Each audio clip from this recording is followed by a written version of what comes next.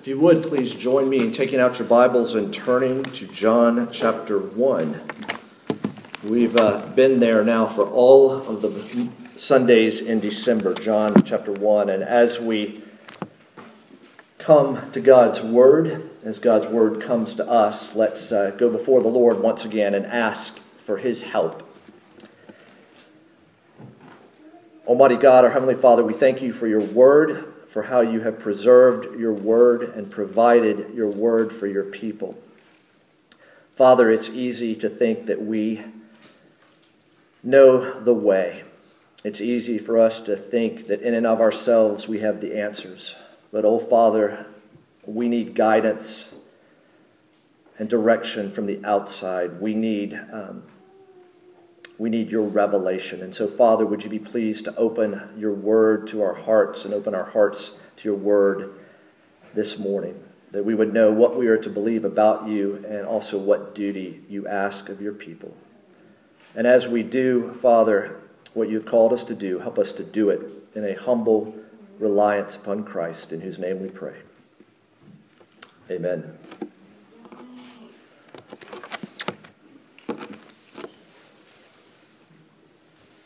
There are a few systems that we cannot live without. Children, can you think with me for a moment? What systems can we not live without? How about our nervous system? How about our circulatory system? How about our respiratory system? I guarantee that if those systems stop working, stop functioning, you and I will no longer be alive. And also there's another system, at least for the last few years, that I think is almost necessary for survival. You guys know what that is, right? The Global Positioning System, also known as GPS. I knew it in the Navy because we were using GPS to help navigate, and now I can do that with something in my pocket. It's amazing. The system that was, and I signed for it, $1.2 million, a little part, is now, very inexpensive, relatively, a GPS. But I think there's an even more basic system that we all have to deal with. And that's the GMS. The GMS, the Guilt Management System. I want to ask a question, and it's a serious question right now on this last Sunday of 2019. How do you deal with your guilt? How do you manage your guilt? Now, you may be thinking, I'm not guilty. Okay, say for hypothetical purposes, you really aren't guilty, but you know that you may think that, I'm not guilty, but so-and-so is guilty. And so, there is such a thing as guilt. What is going to be, how is guilt going to be dealt with? Well, if it's the other person, they need to pay, right? They need to be punished. They need to acknowledge what they did was wrong. But again, how do you deal with your guilt? I think there are probably two basic ways that all of us address guilt, deal with guilt, manage guilt. One is we escape, or we try to escape from guilt. We run away. We deny. We will do anything and everything to forget about it, to just make it go away. So escape is one basic way to deal with guilt. The other is to atone for guilt, to make it right. And how do we do that? To do good, to be very disciplined, to work hard, to achieve, and even we have a perverse way of taking our own suffering and saying, I deserve it. I'm paying for it. So there's two basic ways. We either try to escape from guilt or we rather atone from guilt. We make up for it somehow. However, it's not that we can't live without a guilt management system, the GMS. Rather, we can't live with a guilt management system. You see, God has provided not a system, but rather a person, not to manage guilt, but rather to eliminate guilt. To fully and finally deal with the problem, the universal problem, the every human problem of guilt, once and for all. To fully and finally deal with guilt. And John the Baptist makes this known in another stunning announcement that we find in John 1. So we've been in John's Gospel. Remember, Matthew and Luke trace Jesus all the way back through one, Abraham, and the other to Adam.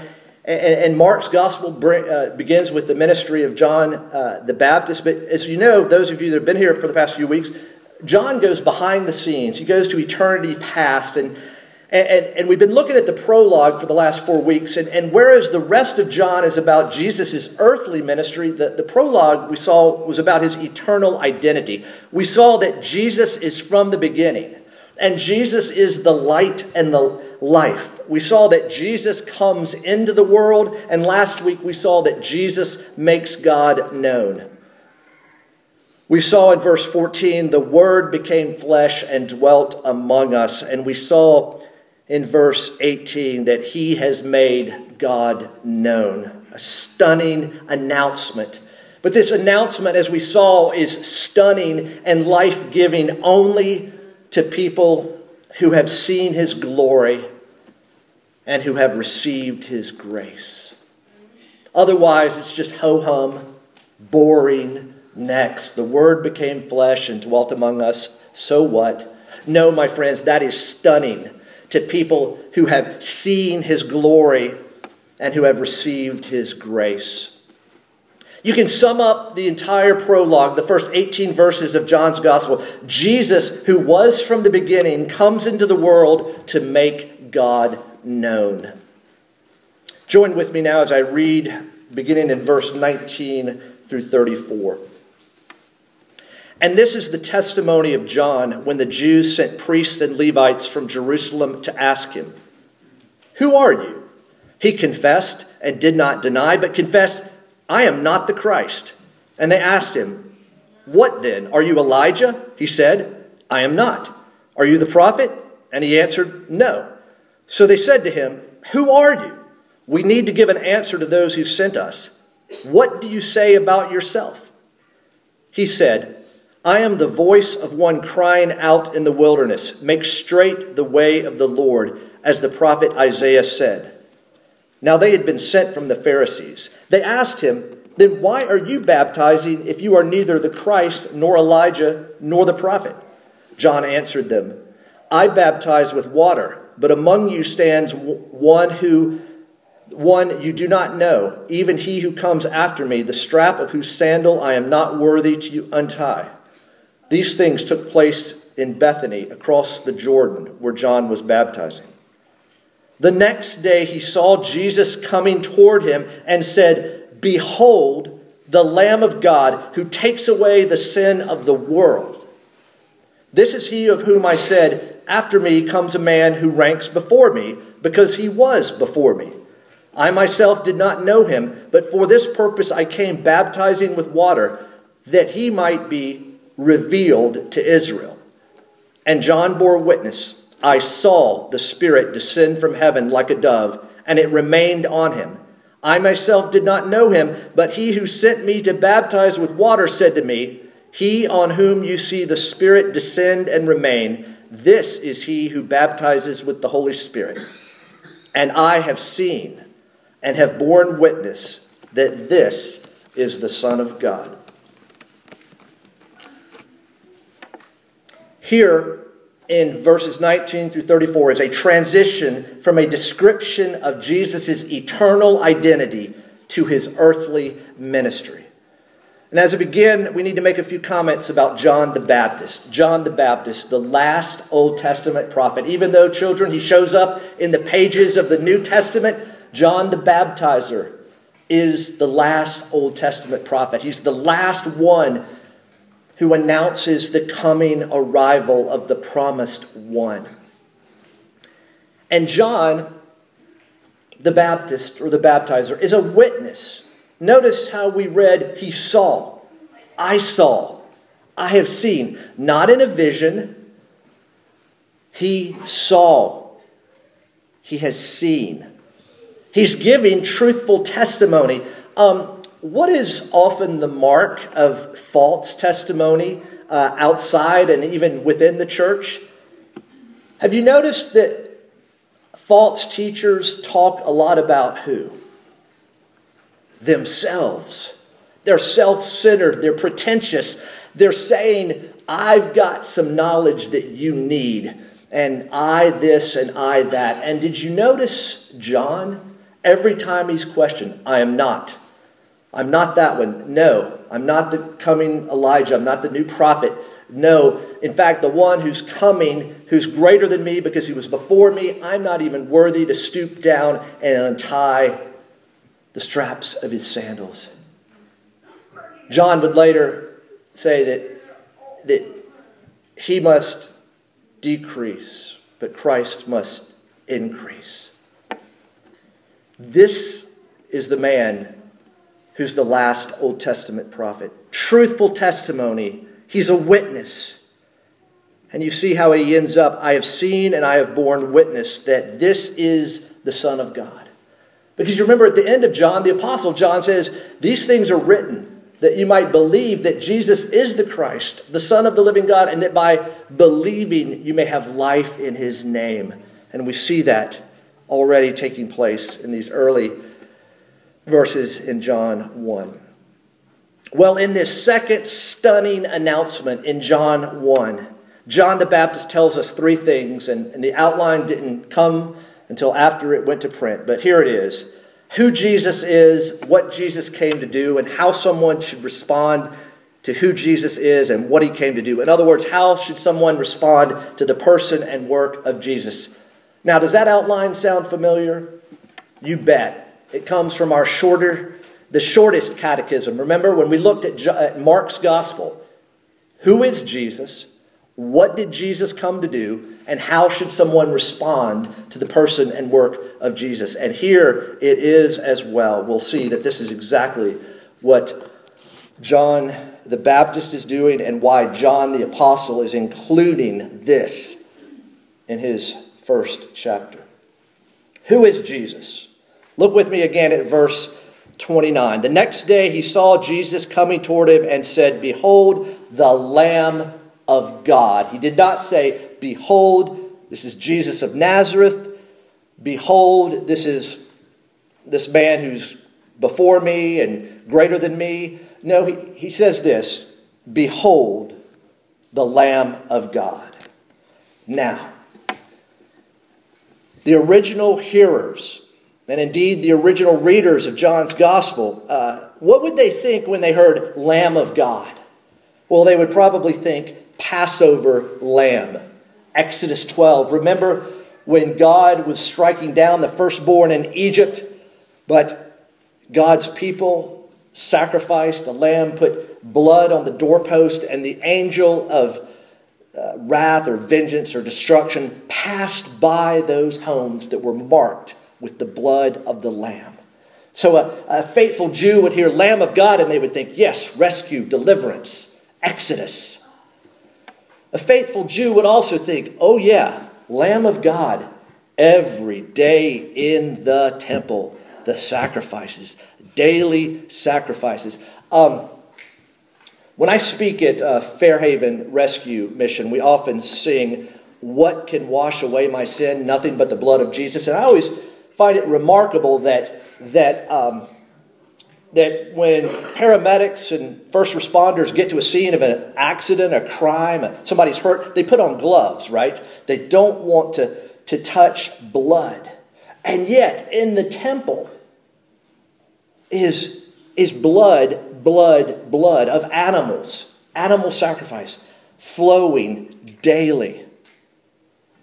Again, later you can see that it's Jesus' blood that cleanses.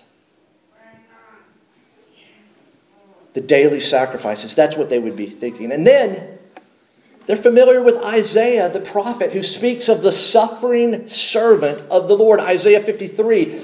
And they remember this lamb that went to its shearers silent, like a lamb, this suffering servant that didn't open his mouth, but suffered like a lamb.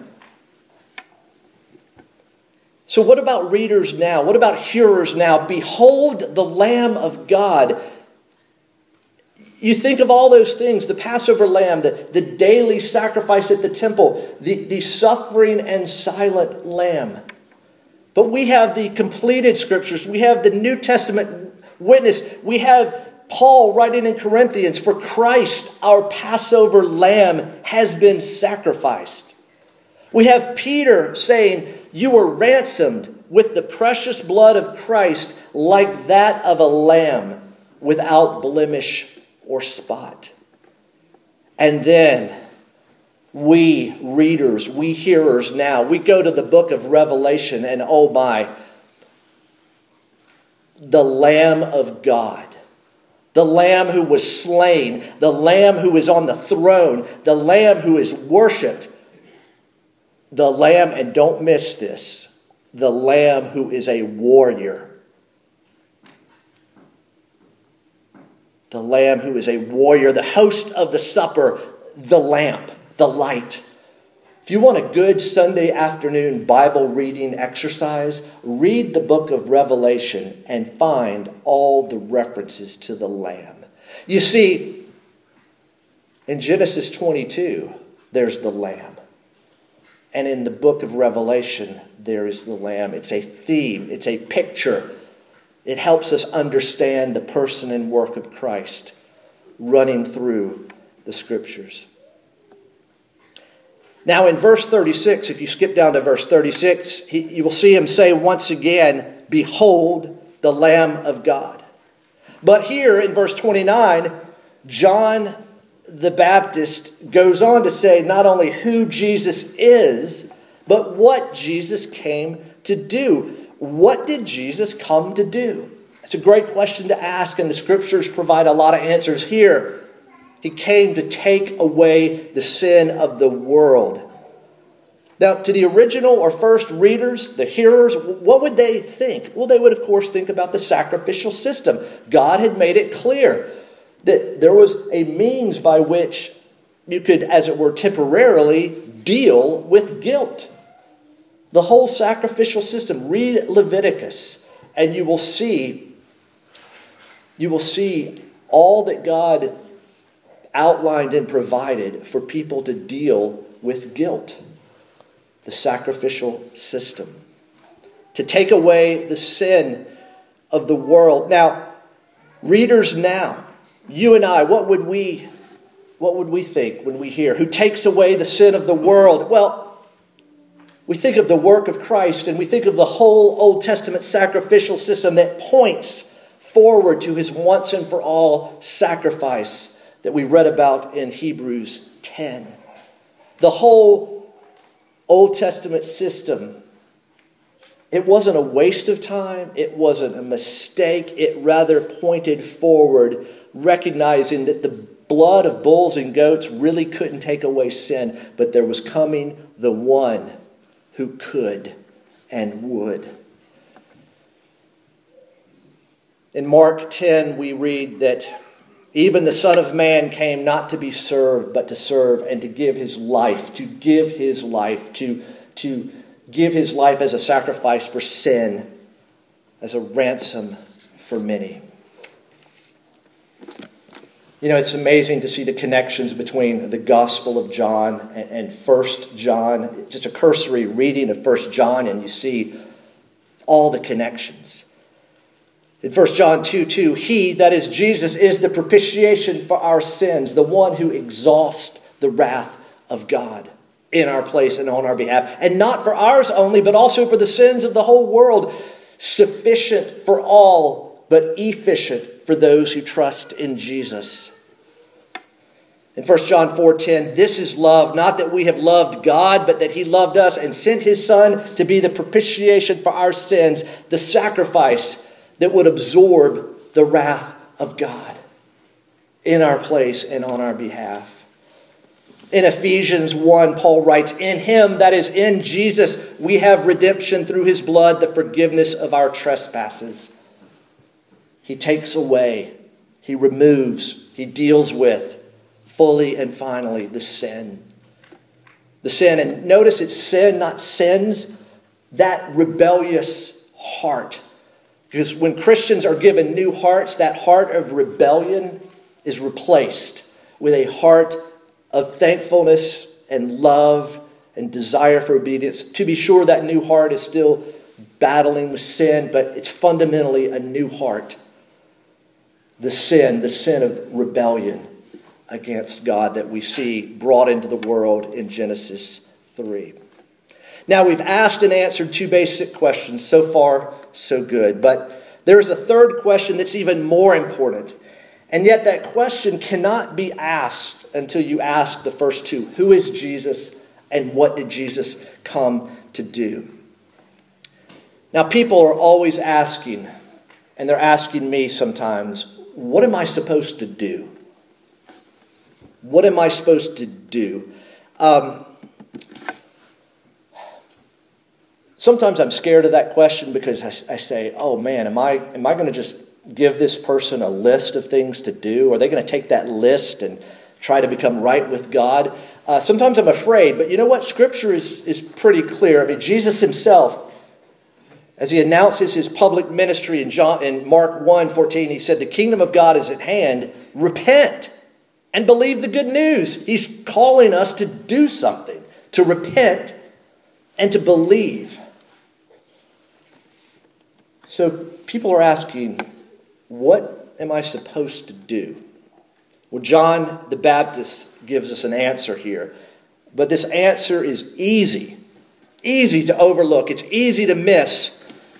And it's found in the first word of this stunning announcement. The answer, my friends, is simple. Behold, look, see, observe, watch, behold. In other words, the next day he saw Jesus coming toward him and said, look at that man. Put your eyes on him. Behold him. The answer is simple. Behold. The answer is also lifelong. It was good yesterday. It's good today. It'll be good tomorrow. And one day it'll be fully and perfectly able to be done. Because we will have clear vision. No more cataracts, no more contact lenses, no more glasses. We will see clearly Jesus. Behold the Lamb of God who takes away the sin of the world. J.C. Ryle, in looking at this passage, says this: let us serve him faithfully as our master. Speaking of Jesus. Let us obey him loyally as our king. Let us study his teaching as our prophet. Let us walk diligently after him as our example. Let us look anxiously for him as our coming Redeemer of body as well as soul. But above all, let us prize him as our sacrifice and rest our whole weight on his death as an atonement for sin. Let his blood be more precious in our eyes every year we live. Whatever else we glory in about Christ, let us glory above all things his cross. This is the cornerstone. This is the citadel. This is the root of true Christian theology. We can know nothing rightly about Christ until we see him with John the Baptist's eyes and can rejoice in him as the Lamb of God who takes away the sin of the world. The answer is simple, the answer is lifelong, and the answer is both our task and God's gift. It's what we're called to do. It's what we're commanded to do. And yet, God opens our eyes. God has to open our eyes. Remember, the world can't see Jesus. They don't recognize him. The religious don't want to see Jesus. On the one hand, people are born blind. On the other hand, they've blinded themselves. And yet to all who believed in his name, right? To all who received him, he gave the right to become children of God. In other words, God removed the blindness to see Jesus for who he is. The great church father Augustine said this: command what you will and will what you command. In other words, I'm told to behold the Lamb of God. Oh, God, open my eyes to do that. Otherwise, I remain in my blindness. So here's a question I've got to ask all of us, and I'm asking myself. Do you want to see Jesus? Do you want to see him for who he is, for what he came to do? I've often said, when any of us calls out to God for help, God will answer in one way or another. I think this is another prayer. Lord, God, I want to see Jesus. Do you? Well, one more question that circles back to where we began. How do you manage your guilt? What are you doing right now about the guilt of your sin? My friends, the guilt can't be managed. Rather, it has to be eliminated. It has to be eliminated through the person and work of Jesus. There's no other way. Therefore, let us fix our eyes upon Jesus, the founder and perfecter of our faith, the author and finisher of our faith. You see, some of us right now have objective guilt. We are really guilty. You know what the answer is? Look to Jesus. Behold the Lamb. But some of us are dealing with subjective guilt. We've acknowledged our sin. We've asked for forgiveness. And yet, if God really knew, there's no way. I've been too bad in my past. I'm really bad right now in my present. My friends, if we confess our sins, he is faithful and just to forgive us our sins and to cleanse us from all unrighteousness. Do we believe it or not? So if you're dealing with objective guilt, you really are guilty, look to Jesus. But if you're dealing with subjective guilt, that the enemy of God has got you in a bind, saying, there's no way God could forgive you. My friends, if that's what you're dealing with as well, it's the same answer. Look to Jesus. Robert Murray McCheyne, who only lived 30 years, he was a Presbyterian pastor in Scotland, said this, and most of us have heard this: for every look at self, take 10 looks at Christ. In other words, yes, look in. Look at you. I am guilty. I am sinful. But for every one look, look to Jesus 10 times. McCheyne goes on to say, live near to Jesus, and all things will appear little to you in comparison with eternal realities. How many millions of dazzling pearls and gems are at this moment hidden in the deep recesses of ocean caves? Likewise, unfathomable oceans of grace are in Christ for you. Dive and dive again. You will never come to the bottom of these depths. Oh, my friends, look at yourself, yes. Look in the mirror, absolutely. But then look through the window and see the glories of Jesus Christ. You see, when we look to Jesus in faith, we receive two gifts. You know what the gifts are: grace and peace. Richard Sibbes, a Puritan of the 16th and 17th century, said this: there is more grace in Christ than there is sin in us. Think about that. There is more grace in Christ than there is sin in us. Are you that person right now? And I've been there. There's way more sin in me than grace in Christ. Not according to Scripture. There's more grace in Christ than sin in us. And Robert Letham, who has preached from this pulpit before in the work of Christ, said, quote, "By his sacrifice on the cross, Christ has brought us out of a state of enmity with God into friendship. The original fellowship that Adam enjoyed with God before the fall has been restored. We are now at peace." By faith in Christ, we have grace and peace. Two gifts. Don't wear out. Always be there for God's people. So I just want to conclude with a few comments about our sin and our Savior. You see, behold the Lamb of God who takes away the sin of the world, better be personalized. Behold the Lamb of God, Jesus, who takes away my sin. My sin.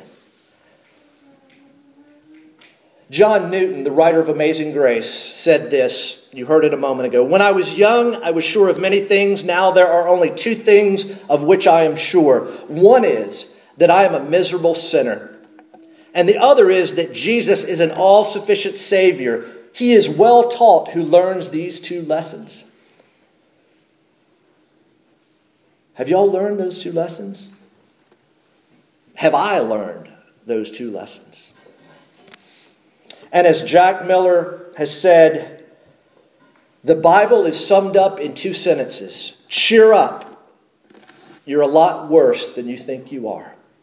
In other words, you don't even know the half of the depth of your sin. And you really need it taken away. He also said, second, cheer up. God's grace is a lot bigger than you think it is. So, my friends here at Grace and Peace, on this last Sunday of what may have been an absolutely awful year for you. And for some of you, I'm sure it has approached awful. But here's what we need to hear from God's Word today. Cheer up. For Jesus Christ, the Lamb of God and the Son of God, the one who baptizes you with the Holy Spirit, who gives you a new heart, who unites you fully and finally and forever in an unbreakable union and communion with your Creator. Jesus Christ, the Lamb of God and the Son of God, He takes away your sin.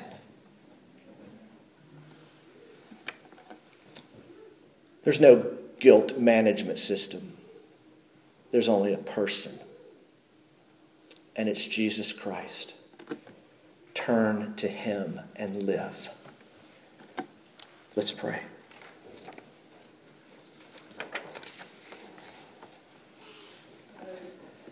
Almighty God, our Heavenly Father, we acknowledge that we were so wicked and sinful that Jesus had to die for us.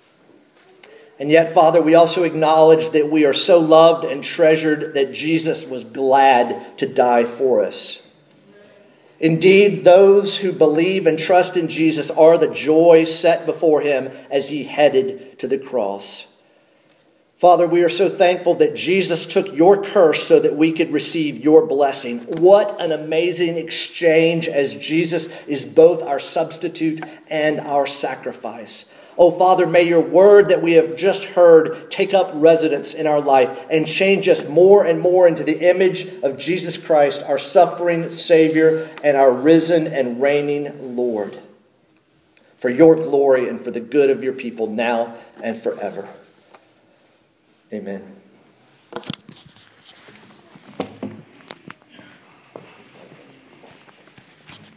We echo John and